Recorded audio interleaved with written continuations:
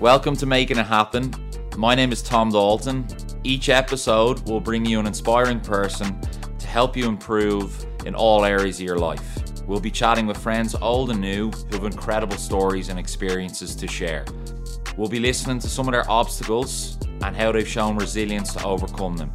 Each episode should give you value and influence and inspire you to your greatness. So welcome to Making It Happen. I'm Tom Dalton, I'm your host. We are on episode number 10 and I'm delighted to say my guest this morning, I'm in our lovely kitchen, we're on location with this podcast, having a great cup of tea in front of me, is the wonderful author, presenter and blogger, and I'm delighted to say I've been able to work alongside her, Katrina Redmond. Good morning. Good morning. How are you? I'm good. It's a beautiful morning. It is. It's this is our first podcast on location, which I'm delighted to do myself. And thanks again for coming along. I'd love to start at the start. Where did your journey begin, or how did you get into cooking? And we see you in blogging and presenting at some big cookery events. Where did that all begin? It started now 11 years ago. 11 years ago, I was made redundant at the height of the recession, which seems like a whole lifetime ago. And I had just, the day I returned from maternity leave after my first son was born, I was handed my cards. And not as in sacked, but I was made redundant. And it seemed like the most difficult thing in the whole wide world to battle against. And I was left at home because I had a small baby and childcare was extremely expensive. It still is extremely expensive. And finding another job that would accommodate childcare and a commute, because we're on location today in beautiful Balbriggan, which is in North County Dublin, and it's a good bit away from the city centre where I used to work. That was too much of a hurdle to get over. And I realised that I was going to be left at home, and we seriously had to cut back on the budget. And I make no secret of the fact that we came up against some extremely bad financial difficulties. And one of the ways that we tried to cut back was we cut back on all of our household bills. So we got rid of, all the stuff like the TV, the Sky subscription. We ended up getting rid of private healthcare, and it got to a point where there was nothing else that we could get rid of apart from take a look at our food bill. And I got the food bill down at one point to €70 for a family of 4 at that point. That would have been in and around 2010, and in 2011 my second son came along, and that was €70 for a family of 4 plus a dog. It's now a family of 5 plus a dog, and it's in around the €90 a week. Now things aren't as bad now as they used to be, but back then friends and family kept on asking me, how are you doing it? Because I was making no secret of trying to get the family food bill down and save more money as much as we could. We were trying to hold on to the house. So I started a blog, and I first started a blog on WordPress. It was a free platform, and that went on for a couple of years. And then in 2011, just after my second son arrived, I got a rush of blood to the head. When he was 11 days old, I went to a competition with Easy Food, the Home Cook Hero Awards. And my mum had him in the buggy on one side of the kitchen, and I was cooking on the other side of the kitchen. And I realised this was it. If I was going to change my life, cooking wasn't my passion. I just had a baby. I thought I was invincible. And I decided I was going to buy my own website and I was going to make a go of it. And that was when the website Wholesome Ireland was born. And from there on, cooking has been a huge part of my life. And when you talk about that transition of being made redundant, now you're coming across as super positive, and what was that like at the time? I always compare redundancy to a bereavement. You have to go through a process of grieving for the job that you used to have.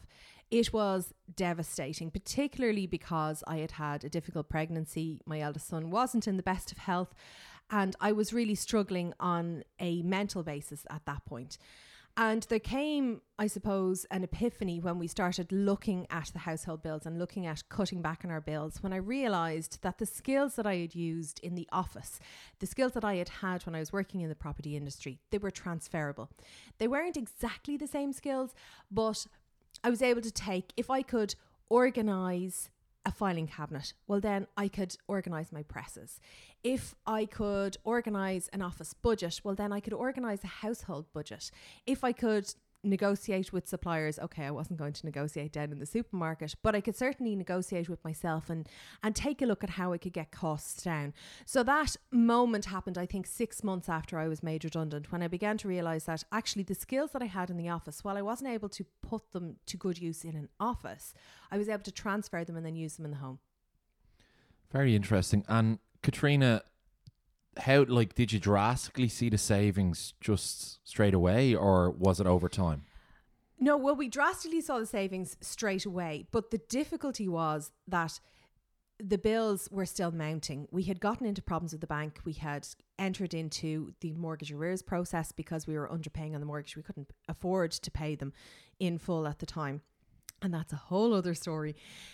So for years and years, we lived on this very, very tight budget, and I blogged about it. And I always said that when we got beyond the financial difficulties, that I would continue on the budget. And I have done, simply because I love having the financial freedom of being able to feed my family well on a budget and then have the choice to use the money elsewhere, be it bringing the kids on holidays or doing work in the house. And I think that we often say, oh, if I had more money, it would solve my problems. Having more money doesn't solve problems. It just gives you more choices. And when you started the blog and you were being very honest and vocal about your situation, what was the feedback like you were getting?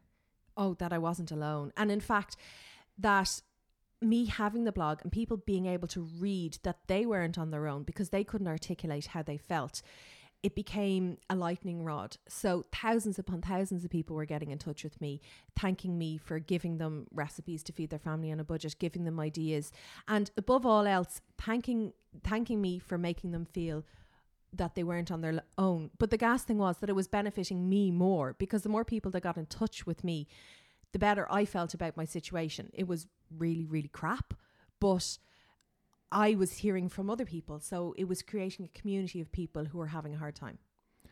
And when you created that community, did that spawn ideas for there's a book here, or what was next for Katrina at that stage? I think I always felt that I had a book. And at that time, it was the heyday of Irish food bloggers. There was, I think, maybe about 125 of us. We were a very tight-knit community, and quite a good few of us went on to produce our own cookbooks. I approached a publisher and very, very quickly, within 6 months, had a book deal.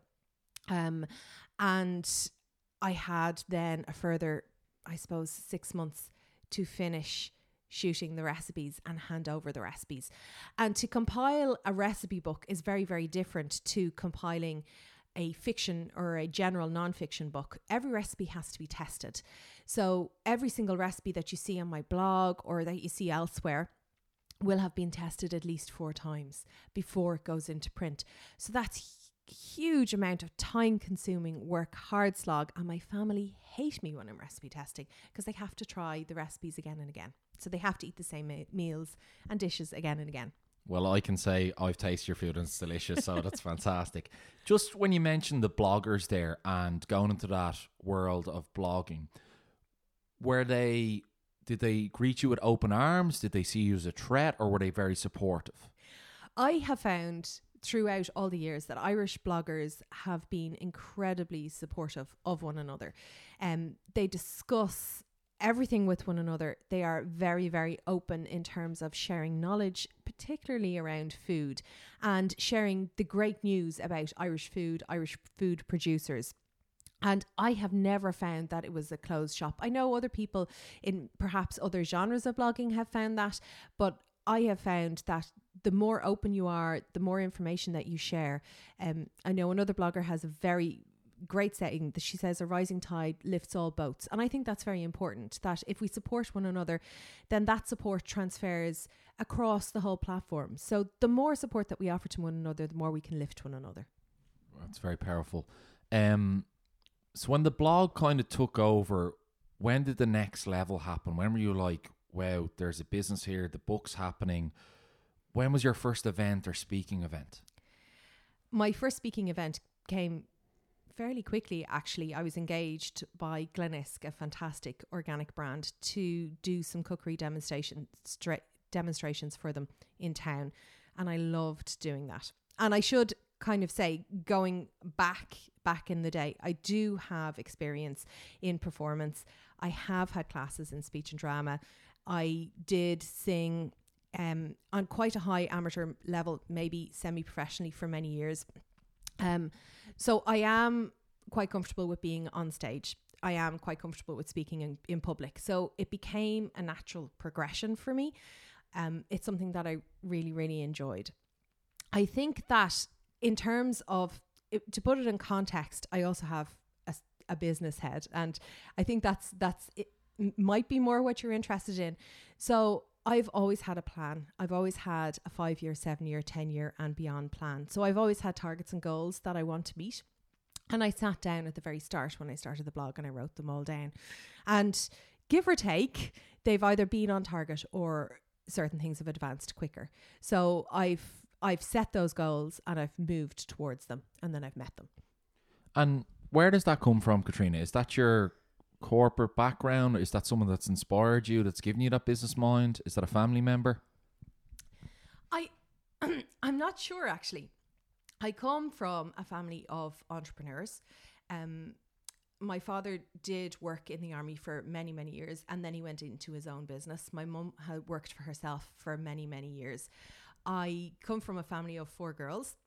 I've no brothers, but we have an extremely strong feminist streak in the family where we were never told that we could be limited. We were just told we could be whatever we wanted to be. And we were always encouraged to develop the skills that we have.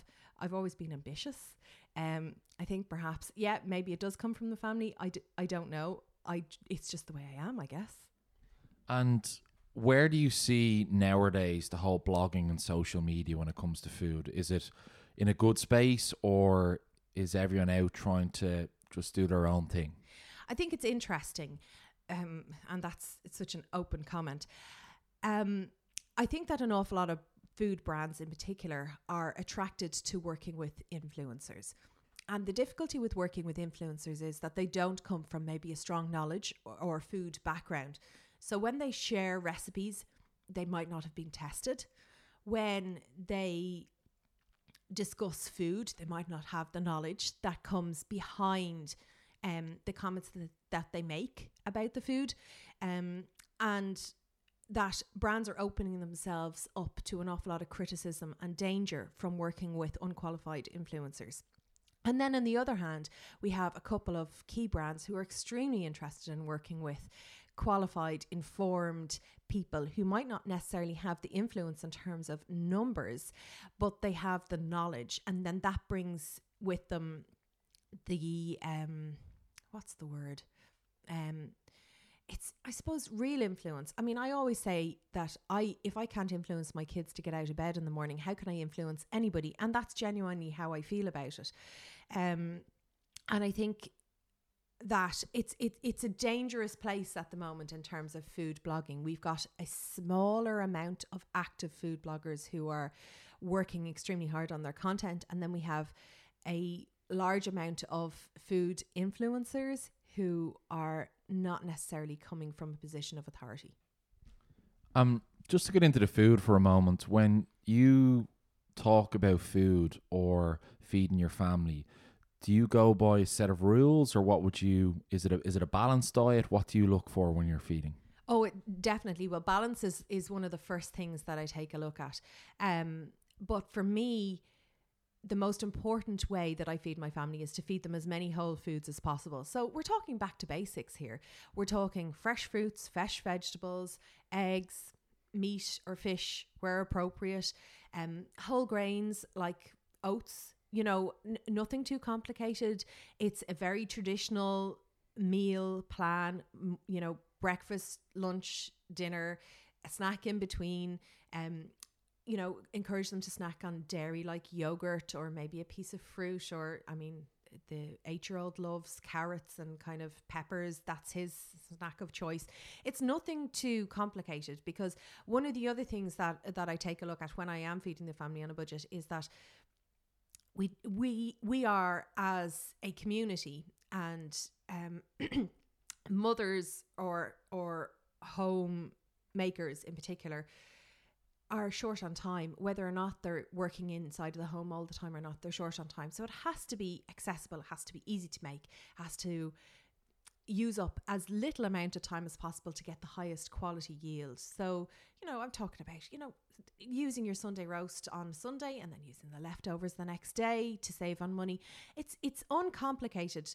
And in many ways, maybe it's the way that our parents and our grandparents ate. And you mentioned that I obviously work in the corporate space, and I see a lot of people that always say to me they don't have time and they're running out for lunch and they grab something on the go, and convenience food is massive. How important is creating good habits? Oh, habits are extremely important to eating well on a budget, but habits are extremely important to eating well, full stop. I often say that when people have more money, they don't necessarily eat a better diet. They just eat a more expensive diet. So they eat more expensive convenience foods because you cod yourself into thinking that perhaps it might be better quality. And a great example of that is protein bars, which has been a huge topic of discussion over the last couple of weeks. And the nutritional benefit of protein bars are weak at best, but they cost an awful lot more than perhaps maybe a Mars bar, and a Mars bar would probably have about the same nutritional qualities as a protein bar. So being prepared is important, but also having the knowledge. I mean, there's a huge amount goes into eating well on a budget and yet having very little time. So stuff like couscous or even, believe it or not, dried noodles, they're all really easy to eat well, to add into your diet and to eat well on a budget. They don't take long to cook. In fact, you can just lash them into a bowl with a little bit of hot water and they'll be ready in 3-4 minutes. But knowing that this is what you can do and you can prepare it the night before is key to being prepared and to eating well on a budget. But eating well in general, like these foods, I wouldn't say that they're particularly aimed at people who are on a budget. They're aimed at people who don't have an awful lot of time. The fact that they're budget friendly is a bonus. Yeah, I'd love to, Katrina, just go back. You mentioned earlier about goal setting and setting your goals. I'd say at the time when, from my opinion, maybe when you were made redundant, I'd say that was quite a difficult stage, if I'm correct. And to actually sit down and go, I'm going to set up this blog and I'm going to go forward. How important is goal setting to you then and now today? Oh, it's hugely important. You're sitting in my kitchen. You can see behind me over my shoulder, I have one of my many whiteboards. So in the whole house, I have whiteboards. I work from lists. I try to be organised, and that goes back to my work in the office before I was made redundant. So behind me on the whiteboard, I plan ahead, give or take. I need to roll it forward. It's about 7 weeks that I plan ahead. So I need to know what I'm doing on a daily basis over the next 7 weeks. And yet on my other whiteboards, I've set my goals for the next 3 months, 6 months, 1 year, 2 year, 5 year, 10 year. Because if you don't set your goals, no, I don't mean if you don't, because I don't want to put my knowledge onto anybody else. But I believe if I don't set my goals, well, then what am I working towards? Because I feel like I would be like a hamster on a wheel. I'd be running very, very fast and getting nowhere. And I want to progress. Now, that doesn't mean that I want to be the top food writer in the country in 10 years' time. I want to progress within my abilities and within my interests. So one of the goals that I set myself in the last 2 years was that I wanted to be more involved in running. And we might come back to that in a minute. Absolutely. Yeah. So talk to me about how you find the balance now. So you're blogging, you're writing articles left, right and centre, you're managing your family. You were involved in another business, if I'm correct.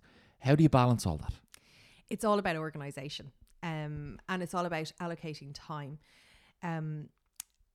Perhaps when I set out and I started working freelance, perhaps I might have bitten off more than I could chew. But the reason behind all of that was when we were so close to losing the house, and when I began to realise that I would have to do something within my own abilities and within being available to the kids. My husband's job means that he has to be away from home. He can't be here. So he has to leave the house to go to work. So I'm the person who has to be available to the kids. It's just the natural order of things. So my concern was when I started working freelance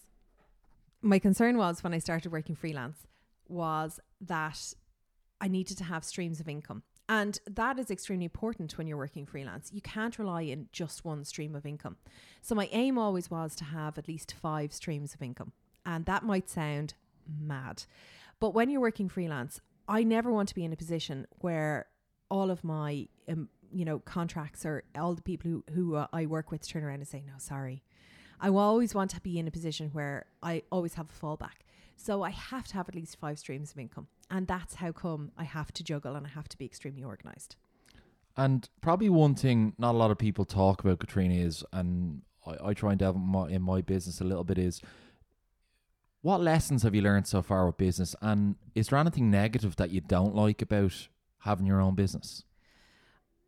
I don't like the always on. And that really gets to me, particularly when I'm working with clients and they know that I'm like this. Sometimes I may get an email or text or a phone call that's extremely late at night, and my phone goes into do not disturb mode late at night. So unless they physically keep on texting me or calling me, they won't get a hold of me. Now, if they do that, it is obviously urgent. And I do understand, but I can find it intrusive on family life. I don't like the always on. What I do like is the flexibility. So on the other side, while my phone does go on to always on, if I have a busy day with the kids or with a particular client, well then my other client work can be done at 11 p.m. at night. Or as I like to do, and I'm an early riser, sometimes I will get up at 5 o'clock and I will work for a couple of hours before the kids get out of bed. So it offers me the flexibility of being here for the kids for what they need, but it also means that I can offer my clients the same quality of service no matter where I am. And I mean, I don't necessarily have to be based out of the home. I could be living anywhere in the world and I could be doing the same amount of work. And where does, when you come to up with your recipes and your ideas for the book, where does that inspiration come from? Or is it just experimentation with food? An awful lot of my inspiration comes from the recipes that I cooked with my mum and my grandmothers when I was younger. But some of the inspiration comes from, and I did mention before that my dad worked in the army. When we were younger, we lived in Israel for a number of months. He was working over there with UNIFIL, so United Nations Interim Force in Lebanon. So we lived in the north of Israel in a small town called Nahariya, which was very, very close to the Lebanese border, and he commuted across the Lebanese border every day. So the food that we ate in Israel, and we were lucky enough to visit the Lebanon a couple of times, the food that I ate while I was there really influences my food today. Wow, I didn't even know that aspect of your life. I need to do more research, Katrina. And I suppose, what's next, or where do you see the blog going, or your continual growth? It's a great question, and I'm not sure that I have the answer. I think for me, recipe development and working with recipes and coming up with recipes that are good to eat, as in healthy for you, or healthful, if you really wanted to. I'm not a fan of that word. On a budget that can be created in a very small kitchen, and you might confirm this is a small kitchen. It's not an industrial kitchen, is it? It's a small kitchen, yeah. Yeah. So this is an extremely small kitchen. So that's one of the reasons why I like working on recipe development, because if I can create it in this extremely small kitchen, then people can replicate it the whole world over. That's something that I really, really love working with. I also love working with community, and communities are something that really interest me. Be it Irish food communities or communities in general, and the development of communities. Up until a couple of years ago, I was actually chairperson of the allotment committee locally. So I worked with the council, and we worked with the council, and then we rolled out a community allotment scheme, which is just a mile and a half from where we're sitting. And we have an allotment down there. So communities around food on a very, very local, hyper-local level in many ways interests me hugely. So I'd love to take a look at working around that more.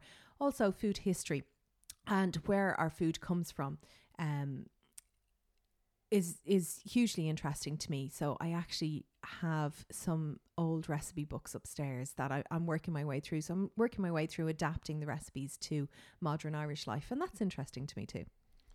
Very good. I know we keep bouncing back probably from food to business and entrepreneurship. One thing I'd love to know from yourself is, you mentioned growing up and your mother being a big inspiration for food and your father. Where do you think we're at today with that? Do you think there's as much kids learning from their parents, or where do you think we're at as a society, kids with food? Sorry. So socially, this is something that really interests me. And I think I might have discussed this with you before. When the marriage bar was lifted, so the marriage bar was lifted at the end of the 1970s. So up until the 1970s, if a woman got married in the civil service, she was expected to give up her job and she was expected to stay at home with her husband and be a homemaker. So when the marriage bar was lifted, that was the point at which Irish society's attitudes to food and convenience food began to change, because the mother wasn't necessarily based in the home anymore. So families who had mothers based in the home were either extremely privileged, or there wasn't very much work for the mother in their local area. And now it is the norm for both parents to work. And the lack of having one parent being based in the home has led to I suppose, a food education desert, and women of my age and younger haven't necessarily got the food knowledge to pass on to their children. They don't have the skills, nor the knowledge, nor the education. So what's going to happen to our kids as they progress? We can't necessarily place the blame on the government. We can't place the blame on the education system. It's a difficulty within our society that we have a lack of food skills. And if we don't take action as a community, as a society, our children and our children's children going forward are not going to have that knowledge. They're not going to have the knowledge to build or to create a meal from scratch. They're not going to know how to grow their own food. They're not going to know how to care for animals. And as more and more of our communities and our society shift towards city-based living, they're going to lose an awful lot, and more convenience food will be seen on the supermarket shelves. And you mentioned education there. Is there anything? I did home economics when I was in secondary school, and it gave me probably a better idea of food and what you can do with food and you can create with food. But is there anything we can be doing for the next generation at the earlier ages? Show them how to grow food. Get them involved from a very, very young age. Show them that growing food means that they can feed themselves. Give them the tools to do that. I think that once children grow their own food, then they gain an extra appreciation of what is on their table.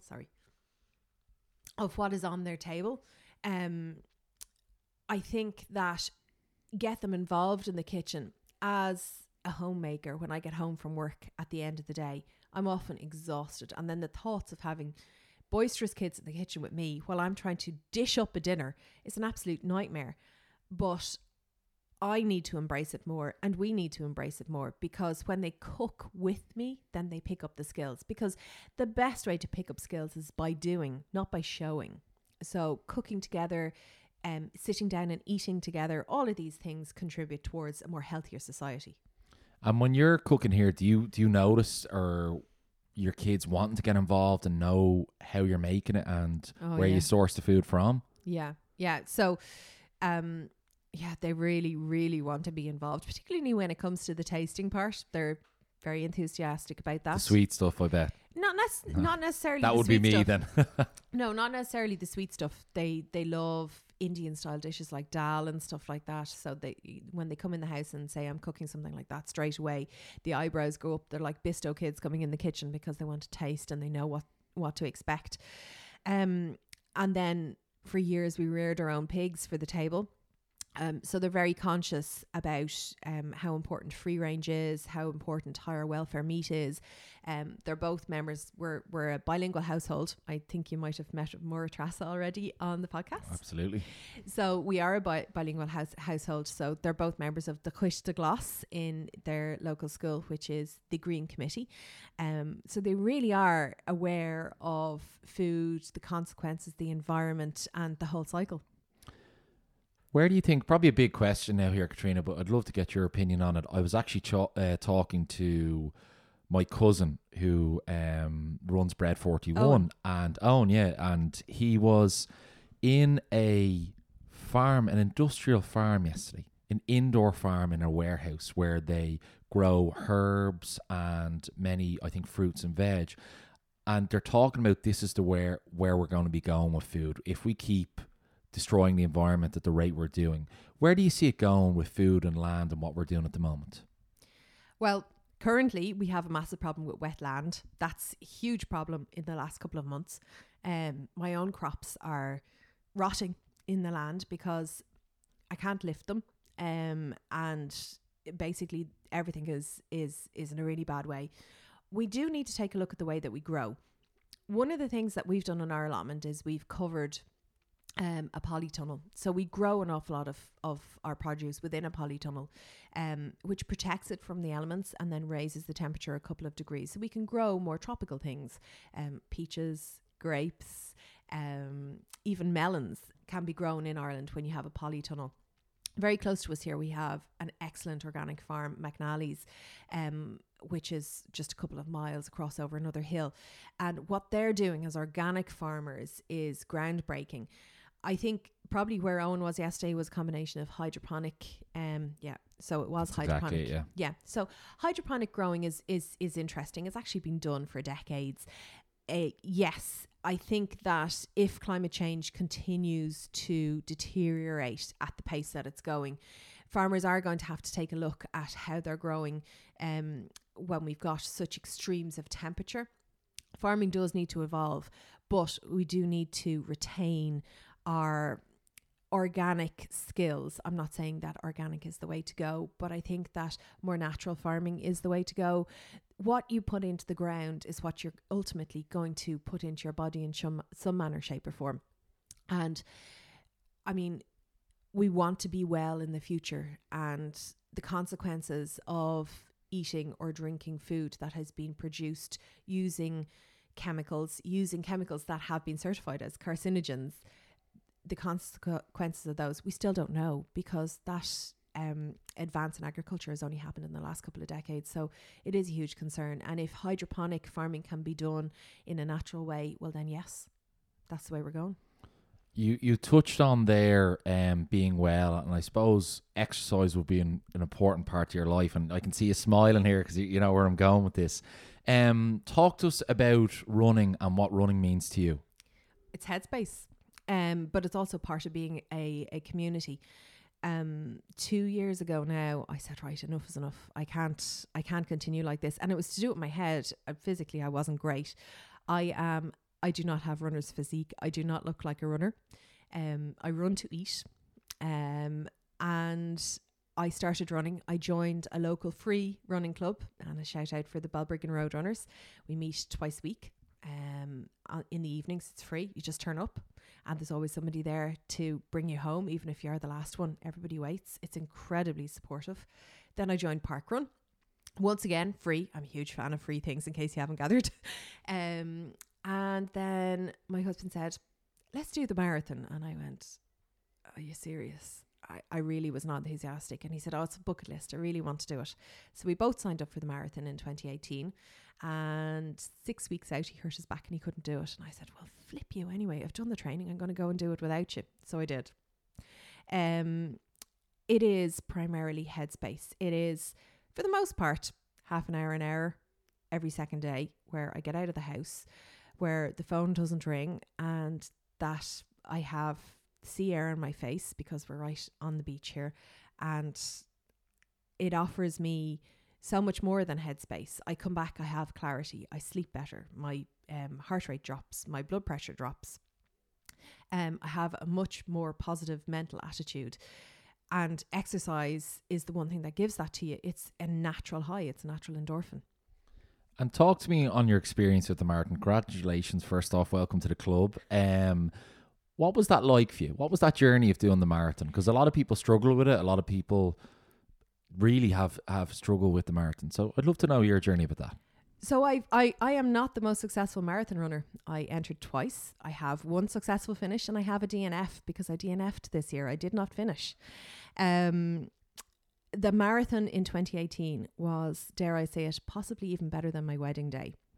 It was incredible. The support from our club, we took 2 busloads in. It was just brilliant.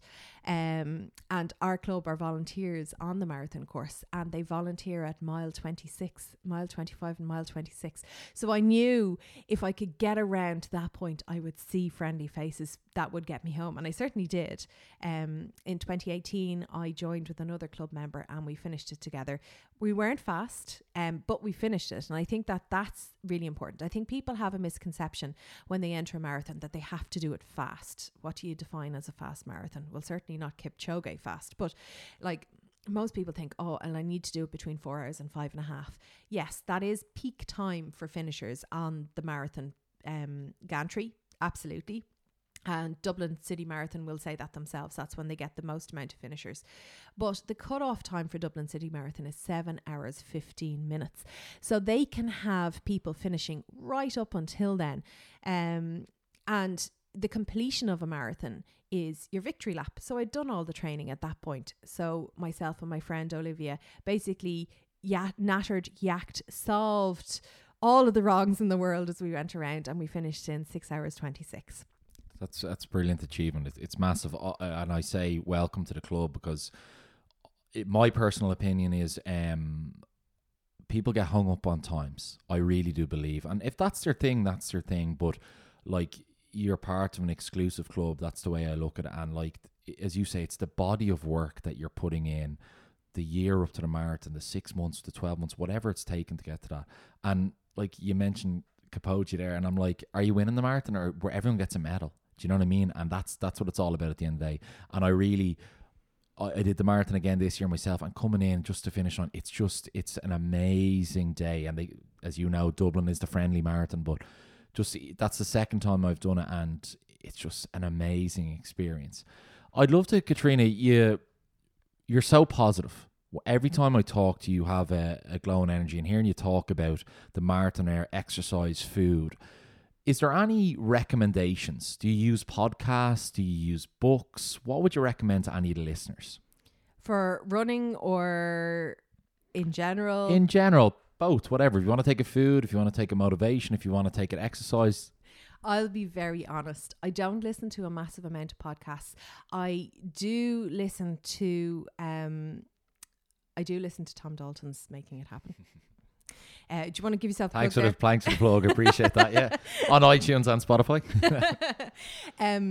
I don't listen to masses. I tend to just leave the radio running in the background. When I switch off completely. So I read fantasy books, and I read them on the Kindle. I love watching TV, like watching movie nights with the kids.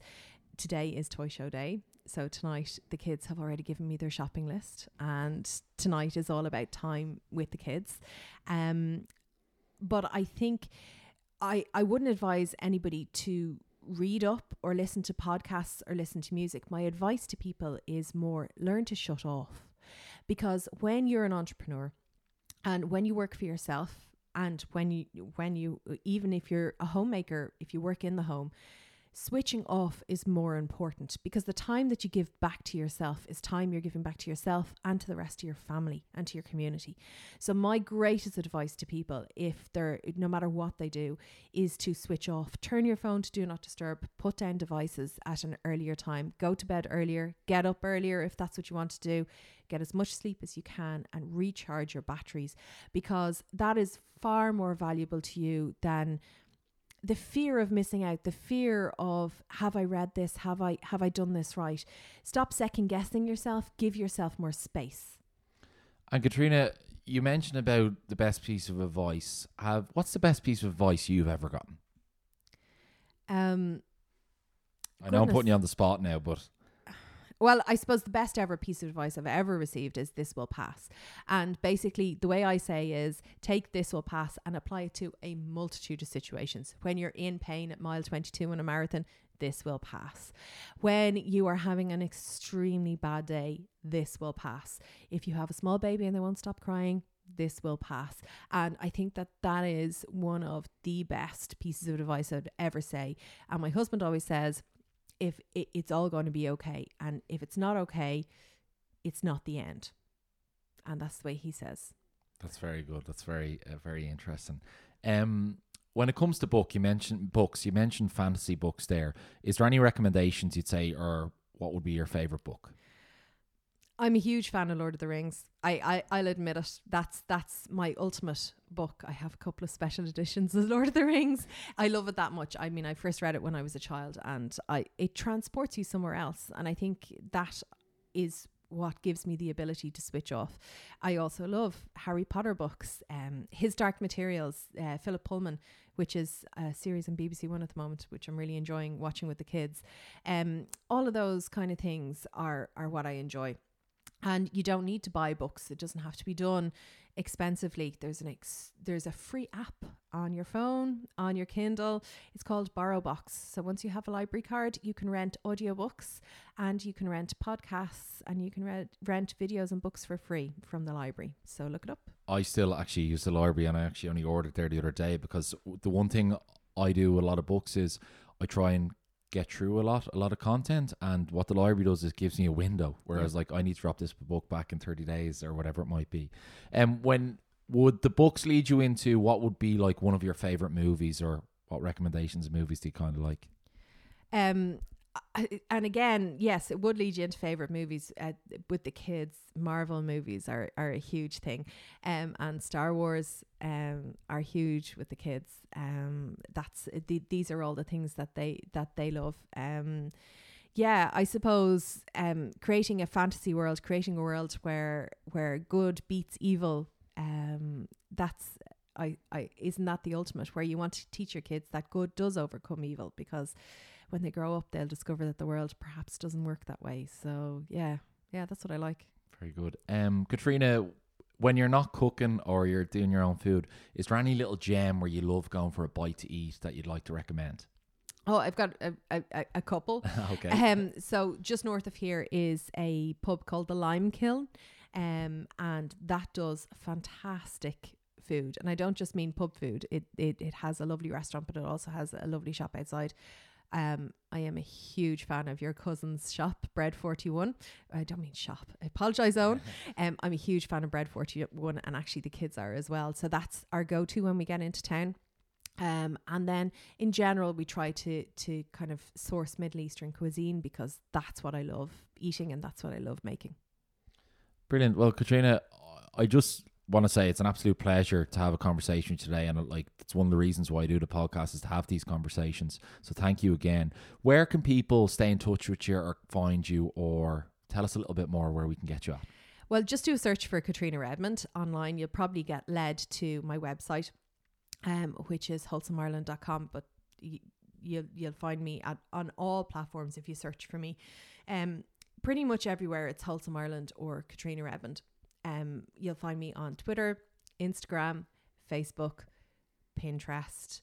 I did have a podcast on iTunes that I may be inspired to resurrect now after chatting to you, but I'm also on YouTube. Brilliant. Well, listen, Katrina, it's been an absolute pleasure once again. Thanks for coming on, and I wish you all the best in the future. Thank you.